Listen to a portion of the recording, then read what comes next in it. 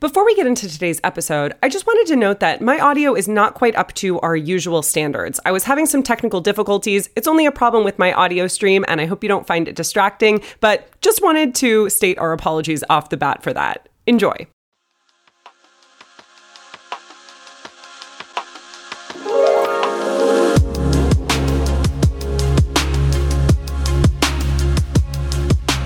Hello, and welcome to Overthink, the podcast where two philosophy professors apply philosophy to everyday life. I'm your co-host, Dr. Ellie Anderson. And I'm your co-host, Dr. David Peña Guzman. David, we just had an episode on heroes, and how fitting is it that in this episode, we get to talk to a real-life hero, a living legend, if you will. And I will, a real legend.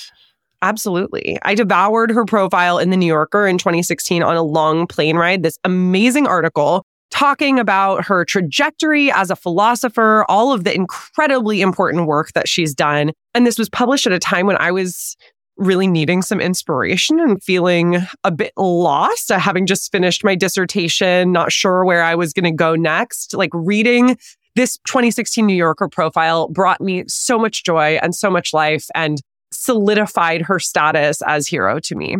Yeah, and of course, the her in question is Dr. Martha Nussbaum. And we're so happy to have her on with us today. We both have been reading her work for a long time. In your case, Ellie, I believe you began with her work, Upheavals of Thought. I've been reading her since I was an undergrad, and she's had a fascinating and influential career. So definitely a powerhouse in the contemporary philosophical world. For real, she has worked in so many different areas. She has truly helped shape the world that we live in and hopefully will continue to do so in future decades. Not to mention, she's won all of the fancy awards. She's a recipient of the Kyoto Prize, which is basically the highest prize possible for fields not eligible for a Nobel, as well as the 2018 Berggruen Prize, which is literally a $1 million award given to a significant living philosopher, and the Holberg Prize. All of this is for good reason, because her work has been, as I said, extremely influential. David, give us a breakdown of her career trajectory thus far for those who may have heard of Martha Nussbaum, but aren't quite sure how she's been influential. One way to think about what unifies a lot of her work is the fact that she goes back to Greek and Roman thought in order to see what lessons it still holds for us for thinking about morality, about politics, and about law.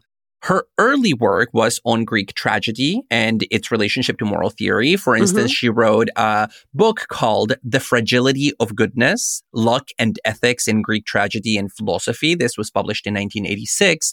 And in this book, she makes the argument that if we want to think much more richly about what it means to lead a moral life, maybe we shouldn't go back to ancient philosophers like Plato as much as we should to ancient tragedians, the classics of Greek tragedy, because the tragedians really understood something that Plato didn't understand as well, which is that human life is ridden by luck, by fragility, by accidents, in short, by tragedy. And moral theory really needs to account for the fact that we're not masters of our own destiny. Now, after this early work on tragedy, she began working on a number of subjects. She wrote a book that I read as an undergrad called Cultivating Humanity, A Classical Defense of Reform in Liberal Education, where she's entering into these debates that are happening in the 1990s about whether or not academia should become multicultural. How do we incorporate non-white, non-European perspectives in university classrooms, in administration, just in the institution of higher learning. And for thinking about that question, she does that same return to antiquity. This time she goes back to the Stoics, and she looks in particular to the Stoic value of cosmopolitanism as a way of arguing that one way to come to the defense of multiculturalism in the 1990s is by framing it in terms of the Stoic ideal of the cosmopolitas, a citizen of the world. Now, today she is very well known for what we're going to be talking to her about, which is her capabilities approach, which is a way of thinking about morality and politics that is largely inspired by Aristotle, and especially the Aristotelian concept of eudaimonia, which can be roughly translated into flourishing. And the core idea behind the capabilities approach that Professor Nussbaum advocates is that people are entitled to all the necessary resources and opportunities that they may need in order to fulfill their potential or to actualize their capabilities. She first developed this in connection to sex in a 1999 book called Sex and Social Justice. And then she expanded it to discrimination on the basis of disability, for example, in the book that you first read of hers, Ellie, Upheavals of Thought, The Intelligence of Emotions, which came out in 2001. And now she's coming out with this new book called Justice for Animals, Our Collective Responsibility, where she explains what this capabilities approach has to say about how we should treat other animals.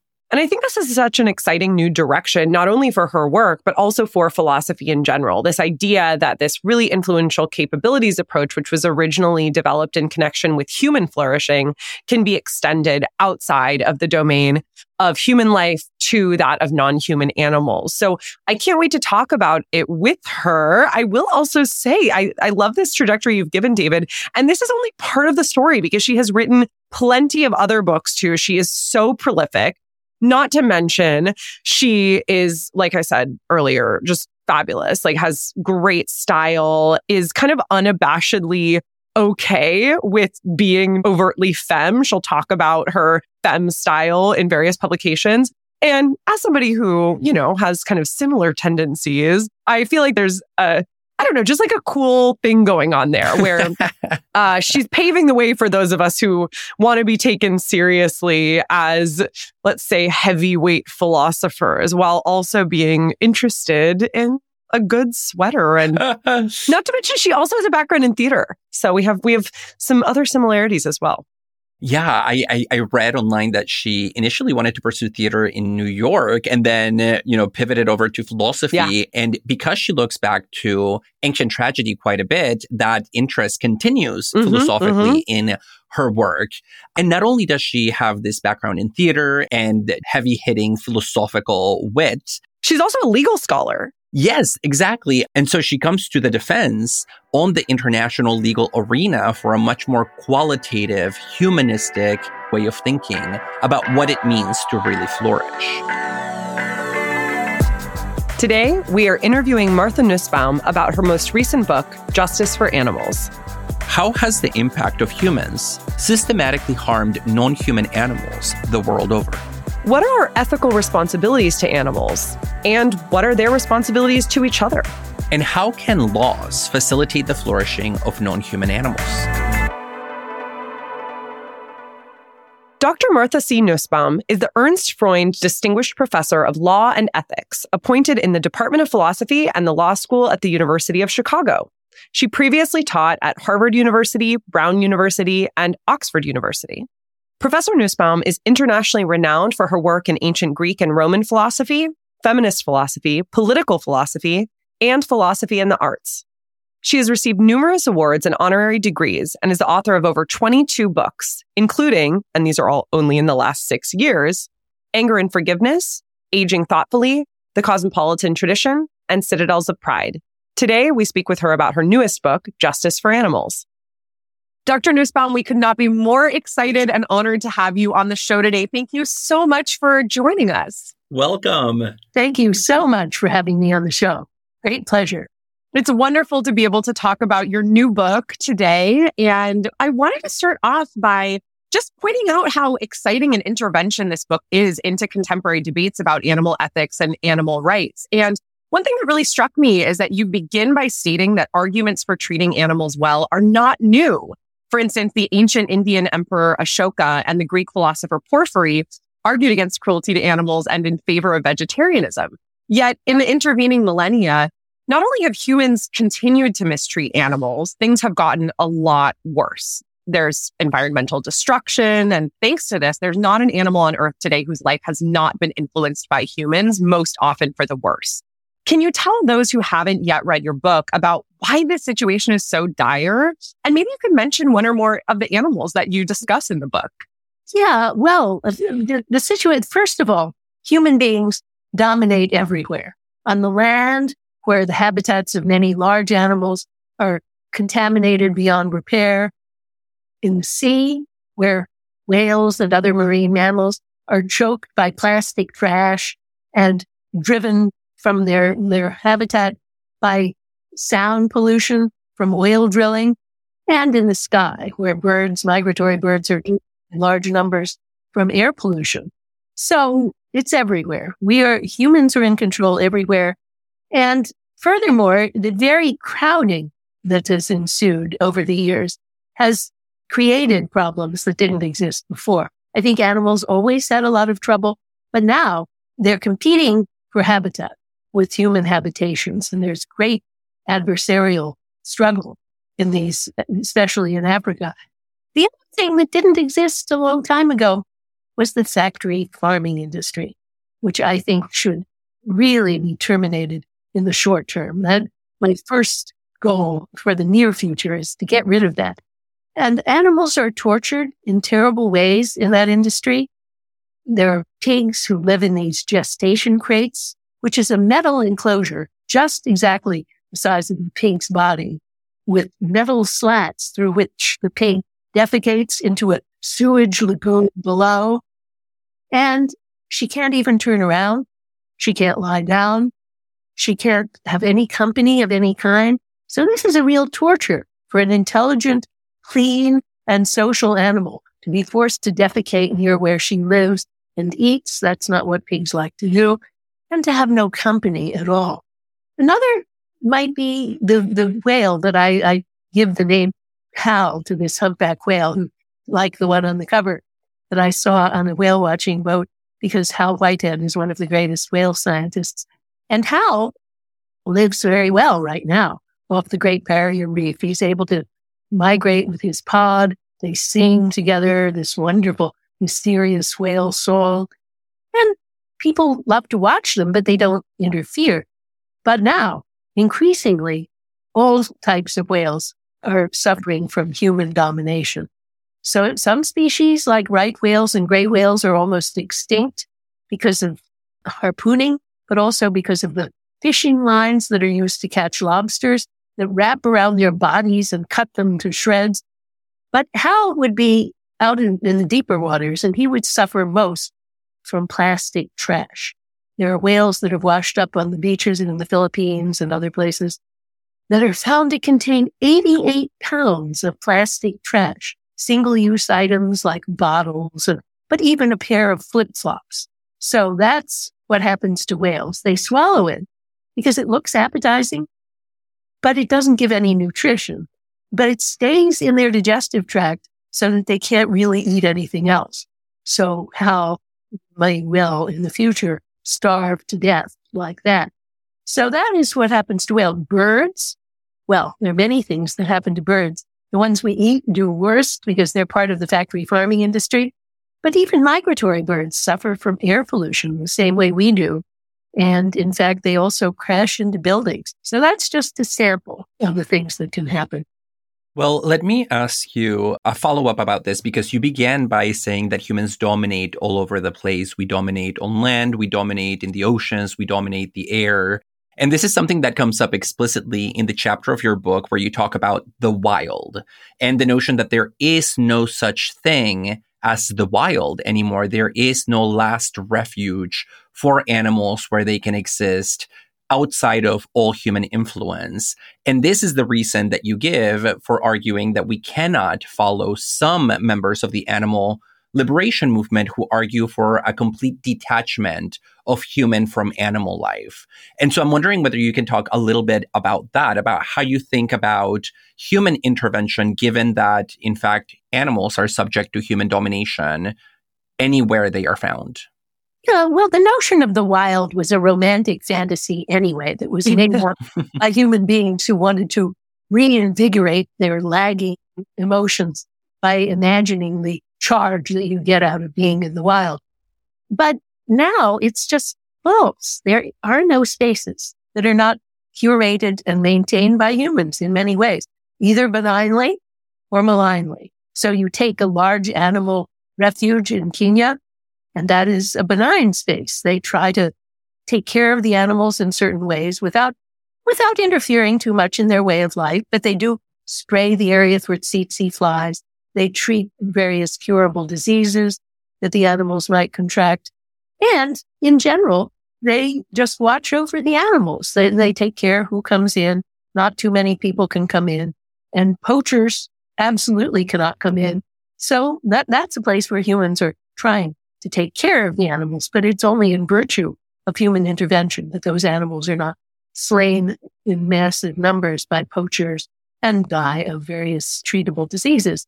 So other spaces that are not curated, like the open sea, terrible things happen. First, I would mention that in the coastal waters, animals can be, to some extent, taken care of. So there has been litigation about the Navy sonar program, and the U.S. Navy sonar program has been declared illegal under the Marine Mammal Protection Act because it has what are called in the law adverse impacts on the lives of whales. They delay reproduction, they delay migration, they show heightened levels of stress, hormones, and so on. But once you get out into the deep seas, all bets are off. And the oil companies are eager to find oil, of course, beneath the sea. And what they do when before they even drill is to send air bombs down to the floor of the sea.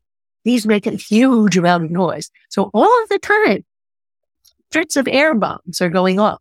And whales who negotiate their world primarily by sound, not by sight or smell, it's very disturbing. And they have shown heightened levels of stress all over the place. So that's the example of a space that people might have thought was a open, wild frontier, but it isn't. Human beings are on the scene everywhere. And of course, the skies are an example too. Now, I want to pivot here to thinking now about the philosophical core of your book, because the central argument that you make depends on the claim that justice for animals is about promoting opportunities for animals to flourish in accordance to their own ways of living. In this sense, you apply a philosophical theory for which you are very well known, your capabilities approach to animal ethics. What are capabilities on your view, and why do you argue that the capabilities approach works better than other ethical frameworks for doing justice to the fullness and the complexity of animal life? Okay, well, the capabilities approach was introduced both by me and by economist Amartya Sen, who developed it in a slightly different way. And at first, it was an approach to how we measure the goals of development in the human world. How do we decide whether people in the nation are doing well? And there, the claim was we don't just look at gross national product per capita, but instead we should look at what people are actually able to do and to be. So what capabilities are answers to that question. What are these people actually able to do and to be? There's spaces open for choice, opportunities for people to do things that they value. Now, I have just decided that this is a perfectly good approach to use for non-human animals as well. And what I want to suggest is the question should be, are these animals able to choose to live a life that's the characteristic life of that type of animal? Which, of course, must allow for sufficient individual variation. And that's part of what we would want to allow. But we would make a capabilities list. I mean, I've made one for humans. We would make a list for each species of animal. And it would be a list of the opportunities that we ought to protect up to some reasonable threshold level for each animal. Now, the other approaches that are in play right now, some very influential, do not do that. And let me explain. The first one is the approach that I call the so like us approach. And this is used by a very influential legal activist, Stephen Wise, who uses it to litigate to get certain animals that he thinks are very like human beings into better conditions. An ape in one case, an elephant in another. And what he says is that because these animals are very like human beings, therefore they ought to have the status of persons in law, and they ought to be able to have better conditions. Now, first of all, of course, that just does nothing for so much animal suffering. All the other species, because he thinks only great apes, elephants, and maybe whales get into this exalted category. But second, it trades on the old religious idea of the ladder of nature, with humans ensconced at the top, nearest to God, and the rest of nature trickling along down to the lowest one. That is just an idea that's empirically wrong. animals are complicated beings. They have varieties of cognitive complexity, some of which humans don't have.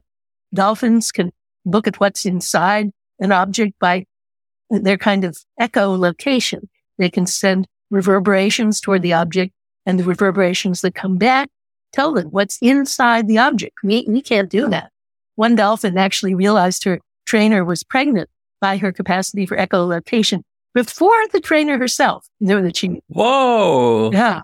So that's an example of something we can do. Birds can, of course, wonderfully travel all over the globe and find their way back again because they can sense magnetic fields. It's like an extra sense that they have. So in short, there's just not a single vertical ranking.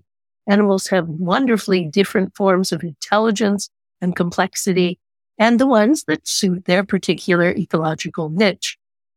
But the second problem with the theory is that it just got ethics backward. We should be caring about what happens to animals because of them. But for Stephen Wise, it's because of us, because they're like us, and we do something good for them. And so these are the reasons I don't really think this approach is very useful. But the second one is a lot better. This is the approach, a very philosophical approach of Jeremy Bentham and John Stuart Mill, and today Peter Singer. Now, this utilitarian approach was a big revolutionary development. Bentham sounded a clarion call to concern for animals in his famous footnote in the Principles of Morals and Legislation by saying that they're equal to humans in their capacity for suffering, and that is the criteria of good treatment.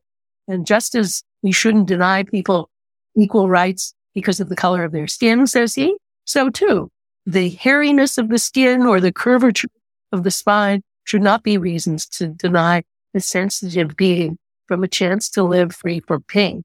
So that is really great, and it does have radical implications. Bentham already opposed hunting and fishing for sport. Singer, of course, has been one of the great people objecting to the factory farm industry. But the problem is it flattens the world too much. So for Bentham and the Benthamites, pain is the one bad thing. Pleasure, or in Singer's case, the satisfaction of preferences, is the one good thing. But actually, animals want many things, not just freedom from pain. They want society of other animals of their kind, or in some cases, different kinds. They want free space to move around in. They want play and fun. There's so many things that they want. And it's not the case that these are all reducible to pain. Some animals who have grown up in zoos don't actually feel pain when they're denied company and a lot of space to move around in because they can't even imagine what they've never known. Animals are not just genetically programmed to live a certain life. They learn a lot by social learning. And if you don't have that, you don't know that you should be walking 200 miles in the jungle. Nonetheless, it is a deprivation. And so it just leaves out something that's very pertinent to the animal lives because these preferences are what I would call adaptive preferences. That's something that economists use to designate preferences formed under conditions of domination. Therefore, they're not accurate indications of what the animal really should have. So one further problem with the utilitarian approach is that it focuses on a state. So what you're supposed to get at the end of the day, a state of satisfaction. Now, for both humans and other animals, that ignores agency. We don't want to just sit in a state of satisfaction. We want to do something, get whatever we get, or maybe even fail to get by our own effort and engagement. But that's true of other animals too. So the utilitarian approach is heroic and was very promising at one time, but I think its day has passed. Now, the third is Christine Korsgaard, the Kantian philosopher's approach, in her recent book, Fellow Creatures. Now, Chris was a doctoral student of mine, actually. She did her thesis on Aristotle and Kant. And actually, in this book, there's a lot of Aristotle. So there's the whole sense that animals have a form of life is there. But her main allegiance is to Kant. She totally rejects his actual views about animals, that they're just things that we can use as we please. But she clings to Kant too much to suit me when she says that because animals other than humans lack the higher moral abilities of self-identity formation and deliberation, therefore, they can only be what she calls passive citizens. What she means by that is they can be helped by us, given a handout, but they can never take an active role in saying what lives they can have or they want to have. But actually, that's not true. Animals can indicate their preferences in all kinds of ways. Many have a kind of language that we increasingly understand. But even if not, they indicate what their preferences are in all sorts of ways, as anyone who lives with a companion dog or cat knows all too well. You can't get away with ignoring the animal's preferences. So we need an approach that allows animals to be active indicators, active participants in the creation of a society. And, that doesn't mean that they go and vote and they hold offices, because lots of humans don't do that. Very young children, people with extreme cognitive disabilities, all of these are represented by surrogates, by guardians. And so the same could be true of animals. Their interests can be represented when legislation is made by humans who are attentive to the preferences that animals express. So my approach comes along and says what we really want is an approach that fosters the opportunities of each kind of sentient animal, and I'll say something about sentience in a minute, to live the kind of life that's characteristic of that species. So the capabilities that are protected are spaces. The animal doesn't have to use them, and that allows for a lot of individual variation. But in any case, the capabilities that are protected are the ones that are roughly characteristic of that species. Now, of course, we have to say which animals.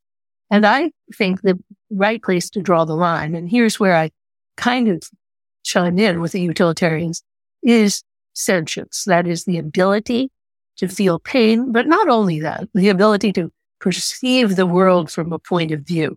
The idea that there's really someone at home in there, so to speak. And that, as it turns out, and my book is full of current research. I love doing this reading because there's so much good scientific work now. Sentience includes all vertebrates and some invertebrates. It definitely includes fish. And what I devote a lot of time to really interesting experiments with fish that show that they actually feel pain. But they're invertebrates, well, cephalopods, like the octopus, are included. There are some that there's a lot of doubt about. Crustaceans, there's a lot of doubt. And insects, I think it's pretty clear that most insects are not sentient. There's debate about these, and we can keep on refining the specifics. But basically, the idea that that ability creates a dividing line in nature between animals that are subjects of a theory of justice, because I think justice has to do with striving and not being thwarted in your striving, and other creatures that we could care about for other reasons, for ethical reasons, and of course plants who are not sentient, but we should still care about them for many other reasons, but not for reasons of justice. So that's basically the theory that I try to map out. Yeah, thank you. I think really reframing it away from just the capacity to feel pleasure and pain and more towards the capability of actually, being an agent in the world is so rich, and it has a lot of resonance with a number of views I think that you get in the history of philosophy around what it means to be sentient, whether that's Spinoza's conatus, this kind of striving, this basic sense of striving, or Nietzsche's will to power, or Aristotle's eudaimonia, perhaps closer to the inspirations from which you're drawing. But on a concrete level, one thing that I know I had some questions about, which you address in the book, but I noticed we were also recently asked in a New York Times interview, is about the role of predators here. What do we do about the fact that it seems to be part of what it means to thrive for some animals, for them to eat other animals, but then that potentially impinges on those other animals' ability to thrive themselves? Okay, well, that, of course, first of all, is way down the road, because I'm primarily concerned with suffering that humans inflict, and most of the suffering of animals is human inflicted. Absolutely. Nonetheless, it's important to recognize that there's a real problem here. It's actually a philosophical problem.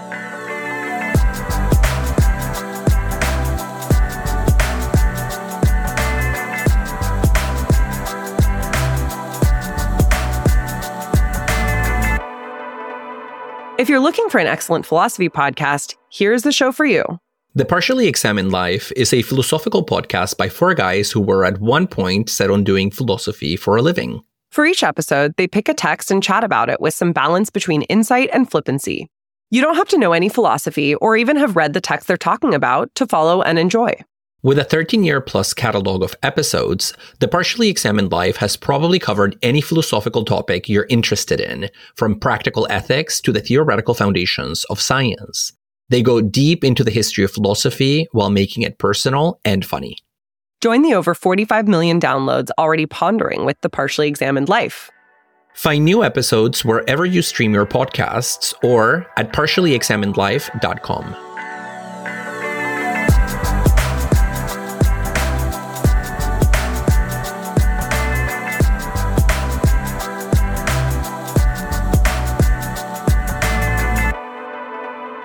So creatures are harming other creatures. What should we think about that?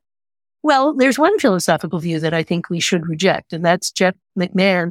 He didn't actually endorse the view. He just floated it in an op-ed, so I'm not going to pin the view on it. But he thought because of these harms, we should engineer the obsolescence of all predatory species. Now, that would not only make a mess of the environment and ecosystem. There's reason to be so vindictive towards these animals. They're not doing anything that's wrong by their lives, you know. They don't have the awareness of the wrongness and the pain that they're inflicting. So there is a problem. We can't get out of the problem by just waving the wand of nature and saying, oh, that's all nature. So what do we do? Well, in our homes, when we have companion animals, I think we do quite a lot. That is, a cat is a predator. And yet most people do not allow their cat to go and eat little birds.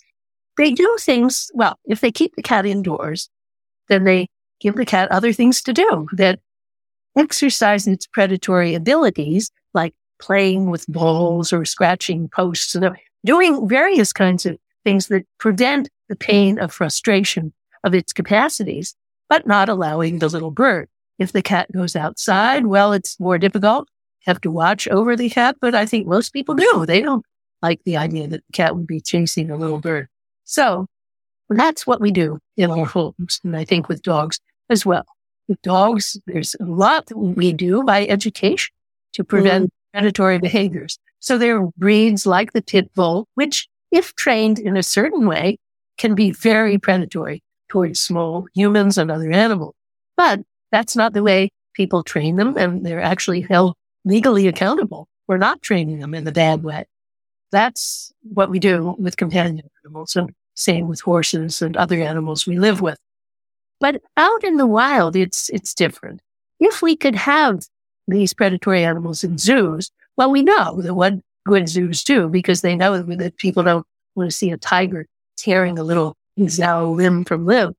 They do give the tiger a weighted ball to play with, and they try to arrange that its predatory capacities would not be frustrated, but it would still not kill other animals, and they give it humanely raised meat. But obviously, if the animal's not in an enclosure, that won't work. So what can we do? Well, I think there's nothing morally wrong with interfering with the lives of creatures in the so-called wild in small ways that allow it to continue leading its form of life. For example, curing certain diseases or doing surgery on a tiger if it breaks its limb and so on. But to actually stop predation would just mess up the ecosystem so much that if we tried to do that, it would be an instance of hubris that would wreck a lot of lives. So I think we shouldn't interfere. Given our tremendous ignorance of consequences, we should not interfere except at the margins. Now, what might those margins be? Well, one thing is that we know that predation is actually staged by nations that have a big tourist industry in wild animals. Know that one reason tourists pay a lot of money to come to that country, and I'm thinking of Botswana, where I recently was on an eco safari, is to see predation. People love it. It's like the Roman gladiatorial games. Go out at 4 a.m. in a Jeep to see a whole pack of wild dogs, very rare type of dog, leap on an antelope and tear it limb from limb before the antelope is even dead. It's a very bad death, really a cruel death. And people love watching. So I found that quite disgusting and horrible. But anyway, that's what people pay money for. So I think you should stop that. You should stop staging it. And I know very well that the people in Botswana artificially keep up the numbers of those wild dogs that do the predation, because they know that if you want to see predation by a leopard or by a tiger or a lion, it's very hard. It might not happen because it's always at night and so forth. But they do know that these wild dogs, which hunt at about 5 a.m, they're very reliable and you can always see predation. So they artificially prop up the numbers of those dogs and they make sure that they stage a predation for every group. So I would say I call that pseudo-tourism. And I want to say, just as human beings should learn to deflect our predatory instincts onto harmless projects, one of them might be sports, or maybe it might not be so harmless. But anyway, we should not allow the predatory instincts of animals to be objects for human greed and human gloating. So that would be one interference at the margins that I would be willing to contemplate. Yeah, and one of the things that I found really interesting in your discussion of this as well is the proposal that perhaps for, say, a tiger, we would have them play around with a weighted ball, but then actually feed them humane meat. And I think this kind of, I don't know if we want to call it engineering, but a sort of crafting of animals' environment in a way that's not actually doing harm to them in the sense of like the factory farm that you mentioned at the beginning, leads into questions about sort of how we're viewing the status of animals within their own societies versus within our society. And so I want to return to the question of the passive versus active citizen that you brought up earlier, because in your view, as you mentioned, you're really viewing animals as active citizens rather than passive creatures who await human protection, as Korsgaard suggests. And so they're agents who are going to tell us when they're frustrated and when their lives are diminished. It's just that we don't really listen. And justice requires that we take these claims from animals seriously and incorporate them into our legal and political institutions. So I'd be curious to hear what you think some concrete ideas might be for what it means to incorporate animals into political life, given that animals don't seem to be aware of or interested in, say, human politics. Yeah, well, the first thing I want to go back to the beginning of your was to say that example of the tiger playing with a weighted ball is not one I think we should try to create in the world where tigers live outside of zoos. Yes. And given that I don't think tigers are ethically kept in zoos, that's just an example. It's not a suggestion for something I should really. Okay. Yeah, that's helpful. But okay. So, take a city like Chicago. Now, of course, we've already talked a little bit about companion animals and how they have to have not only opportunities, and I think there should be a lot more opportunities for running off leash for dogs, a lot more dog parks, and a lot more opportunities also to signal abuse. I agree with people who've suggested that there should be a Ministry of Animal Welfare that's similar to the Department of Child and Family Services in Chicago, where people like me would be mandatory reporters of witnessed abuse of animals. So all of that, I think, would be duties that we would have. Now, the animals also have to have some duties too. So that clearly has to be exercised partly through the partnership with the companion. But the animal has to learn not to bite and to inhibit any instincts it has to be a danger to other people. And the cat might have to learn not to prey on other people's birds and so on. So all of that is happening. And then it can be the object of litigation if people don't do it. So people can be sued for having a dog who bites other people. But then there are animals who more recently come into the city who people just don't know quite what to do. Coyotes in Chicago. Now, at first, the reaction would have been, let's defend ourselves against this dangerous animal. Let's just shoot them all. That was just ignorant because coyotes are not dangerous. They don't approach humans. They're very shy. and they will only bite if they're cornered. So people now understand that the right thing to do if a coyote is bothering some people in a residential neighborhood is not to go in and shoot the coyote, but rather to treat it gently and relocate it to a forest preserve or some more appropriate surrounding. So just learning how we can live together. And there's a growing literature, even in philosophy, about what are called liminal animals, part wild and part domestic. And then there are the animals we don't like so much, like rats. Now, I do think that killing in self-defense is okay, and defense of others. And so we might use that to stamp out some rats. However, in law of self-defense, you know that most good laws of self-defense require you to back up first before you use lethal force. So just like that, I think we should try some other means of keeping the rat infestation down before we would actually go and massively kill rats. And contraception and sterilization has already been tried. And that's tried a lot on insects too, mosquitoes and so on. It's the most effective way to keep the mosquito population down. And it's a very effective way of keeping the rat population down. So I'm all in favor of using animal contraception in cases like that, where the alternative would be conflict. In so-called wild spaces, which are not really wild, there's a lot more conflict. For example, between elephants and villagers in Africa. Now there, the elephants aren't doing anything wrong, and they're not even predatory. They're just trying to get the bark on trees that they need to live. But they go into these villages and they strip the bark from the tree in a way that causes the villagers great loss of livelihood and great frustration. So I went to Botswana thinking, oh, everyone loves elephants, of course. But I find that they are much less loved predators because they do direct harm to the villages.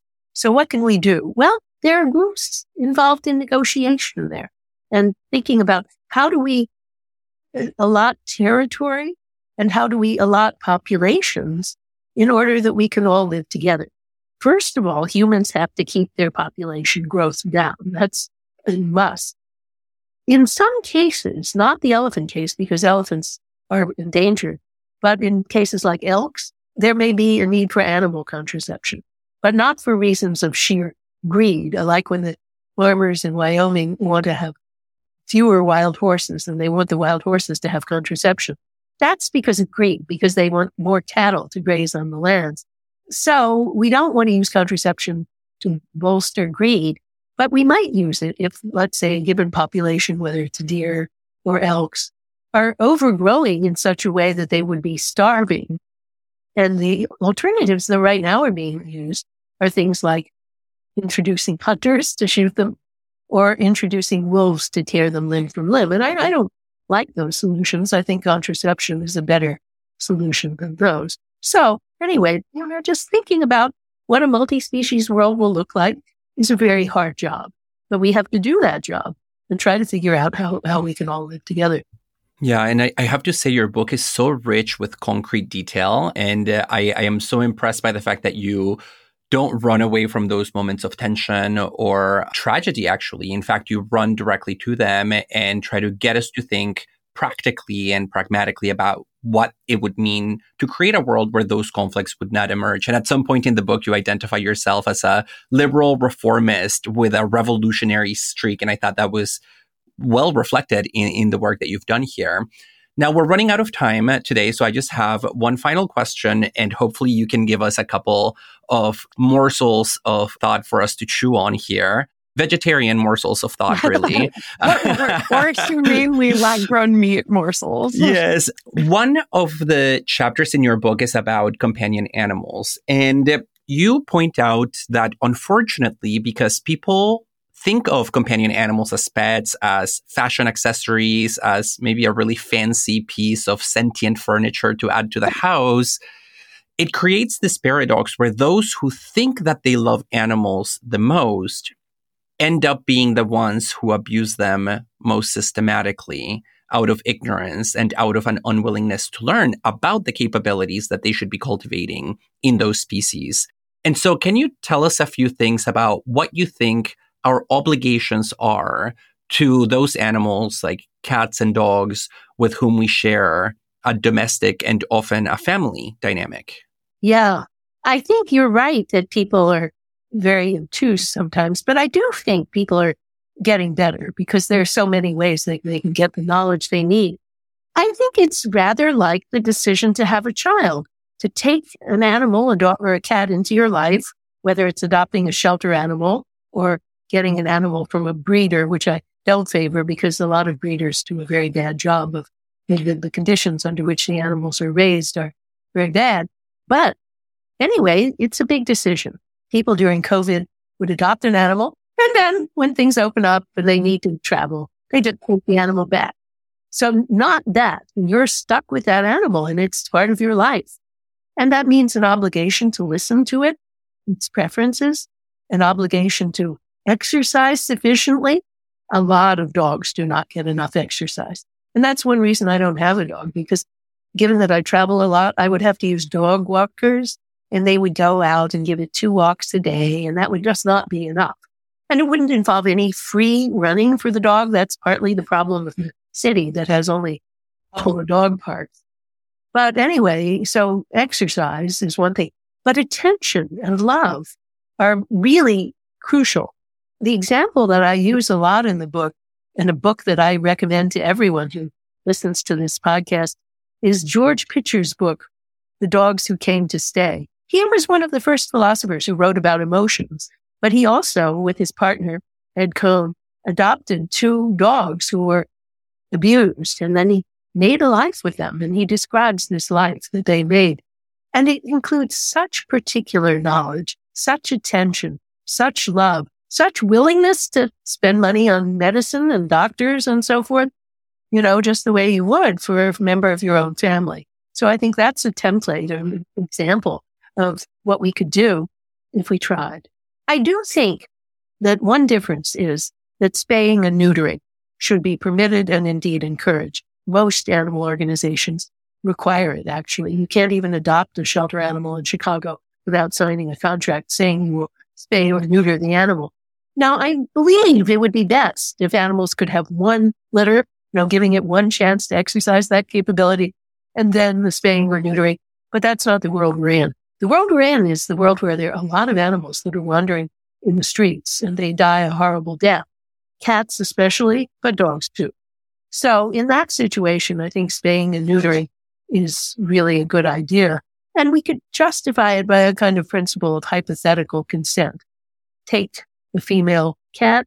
It's exhausting to have many, many litters. And just as human beings, human females don't want to have litter after litter after litter, but we would like the right to control our own reproduction. I think, female cats, hypothetically, we could reason, don't want to have endless litters and kittens, especially knowing, of course, as they would, that the kittens would have to be taken from them and probably wouldn't even find homes. Male cats, well, the thing is, cats who spray are not pleasant companions. And so they would be let out and they would become strays. And then again, they would have a horrible life. So these are the things that would make me think that spaying and neutering passes the principle of hypothetical consent and still allows the animal some chance to exercise its capabilities, at least ideally. These are all so beautiful. So such beautiful recommendations to kind of pick up on what, David, you said earlier.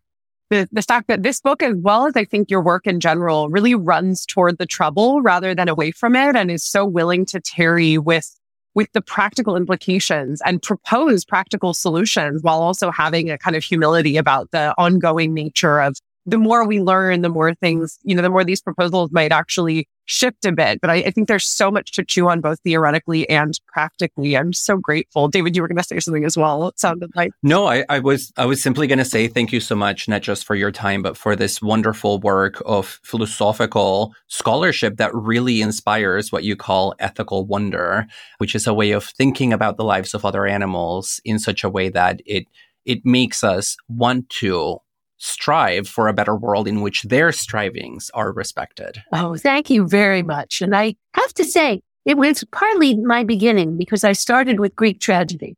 And, that is the case of facing up to the problem and not letting it run away. And I do have a whole chapter in the book about the tragic dilemmas that arise in animal lives. So, yeah, that is absolutely. Well, thank you so much. Listeners, be sure to check out Dr. Nussbaum's new book, Justice for Animals. And Dr. Nussbaum, it's been such a pleasure and honor to interview you. Well, it's a great pleasure to meet you and learn something about this podcast. So thank you so much for doing this. I really enjoyed this a lot.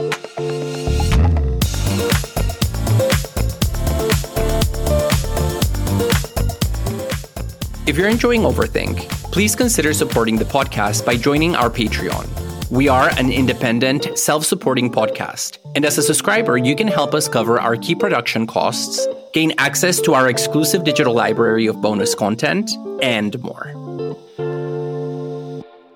David, we just finished our interview with Martha Nussbaum. What did you think? Woot woot. I was so nervous because she's so good, but she was also very gracious with her answers. And I thought it was really good and really enlightening. And as we mentioned in the interview with her, one of the virtues is that she just goes into so much detail about very practical concerns. You know, what are our duties to animals in the wild? What are our duties to animals that are liminal, that kind of live between the wild or between human societies? What are our responsibilities to domestic companions?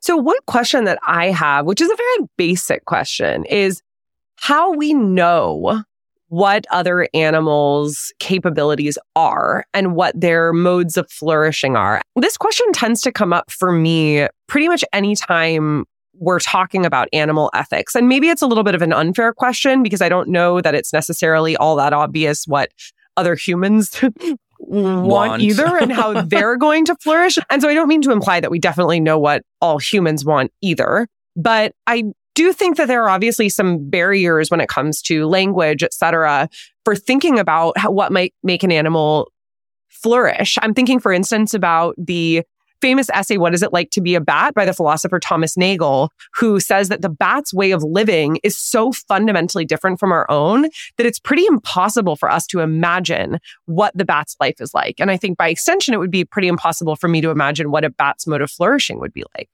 I think there's a difference to be drawn between the limitations that Nagel talks about in that essay, which is about my capacity to imagine the world from the perspective of a bat. I can never know what it's like to have echolocation or to move through the world with wings. At most, I can imagine what it is like for a human to imagine that. So we might want to draw a distinction between that and a reasonable assessment and appraisal of how well or how poorly the life of an animal is going in light of its material conditions of existence. So maybe I don't know what the world of the bat looks like, but I can tell when a bat is malnourished. I can tell when a bat is socially isolated. I can tell when a bat has a broken wing. And she says this at one point in the book. Even though we might need to create species-specific lists of capabilities that we then come to cultivate, in general, we can take the same list of human capabilities that she began with in her work on human well-being and human development and use that as a lodestar for thinking about the needs of other animals. Because all the capabilities that she identifies in connection to humans, like nourishment, like the development of our cognitive capacities, like sociality, she says those are things that we have not by virtue of just being human, but by virtue of being animals who are vulnerable to the world. And in that respect, I think it might be helpful to quote from the book where she talks about what she means by the kinds of creatures that she has in mind as being candidates for this life of flourishing. She says that this kind of life involves a life of significant striving. And she says, significant striving then includes subjective perception of things that are helpful and harmful, plus a variety of subjective attitudes, such as pain and pleasure, and in addition, numerous other subjective states that motivate behavior, desires, and emotions. And I guess another way of phrasing the question is just how we know from the outside that these animals have such subjective attitudes. And this is not a criticism of her book. This is actually a question that I posed to you about your book as well, David, because I think I sometimes just get a little bit caught up in wondering, like, well, how do we really know based on scans or scientific experiments and stuff like that? I know, Ellie, I love that a lot of your work is about living in the in-between and embracing ambiguity. But when it comes with animals, like, You're like, give me a hard and fast line and do not let there be any porosity in it. So I said it might be unfair. It just always comes up for me. Well, it might be unfair, but it is interesting. And it is a task of delineation and demarcation that Professor Nussbaum takes on directly in the book. She has a chapter where she says, I'm going to go through different categories of animals, and I will tell you if I think that they make it or don't make it into this domain of subjects of justice. Now, I have to say that I would draw the lines differently. There are some difficult cases where she falls on one side and I fall on the other. Just to give you a couple of examples. Yeah, please do. She talks about insects and she says, well, based on current research on insects, I really don't think they have significant striving. There, I have a slightly different intuition and a slightly different reading of contemporary scientific research on insect experience. Okay. And when she talks about fish, she also draws a distinction between hard-boned fish and what are known as elasmobranch fish, which don't really have hard bones. And she says the latter group don't really meet the conditions that I have for sentience and significant striving. And so she's not afraid to tell us which animals make it and which don't. But in her defense, she's very clear that the lines that she has drawn are tentative and provisional and will need to be revised as our best scientific knowledge about different animals evolves with time. Yeah, and that's, as I mentioned in the interview, one thing that I really respect about her work is this willingness to create practical suggestions while also being open to the possibility that they may change in the future. I'm curious to see if this has any implications for plants or if people end up wanting to take things in that direction, because of course this book is called Justice for Animals and it is about animals. She very clearly says that the lives of significant striving that she's talking about have to do with sentience, which is an animal characteristic that not even all animals have. But I can't help but sort of have a little bit of the Deleuze in the back of my brain of thinking about how everything in the entire world has this striving, at least on his view. I don't know if I agree with him, but I think that would be a Deleuzian rebuttal, which is that not only plants, but really everything is alive.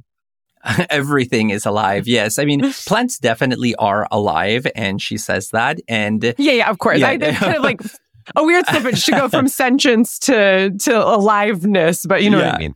No, but I mean, she says very clearly that on her view, plants are just not part of the equation, even though they are alive and even though they exhibit some form of intelligence that we are yet to try to figure out the best way to describe. And for her, it has to do with the fact that plants don't have movement, which is important. They don't have that. The setting of goals that are then pursued under variable circumstances. And she has a really interesting section of the book where she says, look, ultimately plants are just not even individuals, right? In the sense in which we want to identify an individual animal that is the subject of justice, right? Do we take the branch? Do we take the root? What about those plants that you cut a piece and then another one grows? Is it the same individual? Is it not? It's just not the right kind of entity for the theory of justice. So even though plants literally flower, for her, they just don't flourish. We hope you enjoyed today's episode. Please rate and review us on Apple Podcasts, Spotify, or wherever you listen to your podcasts. You can subscribe to our Patreon for exclusive access to bonus videos, live Q&As, and more. To reach out to us and find episode info, go to overthinkpodcast.com and connect with us on Twitter and Instagram at overthink_pod. We'd like to thank our audio editor, Aaron Morgan, our production assistant, Claire Ahern, and Samuel P.K. Smith for the original music. And to our listeners, thanks so much for overthinking with us.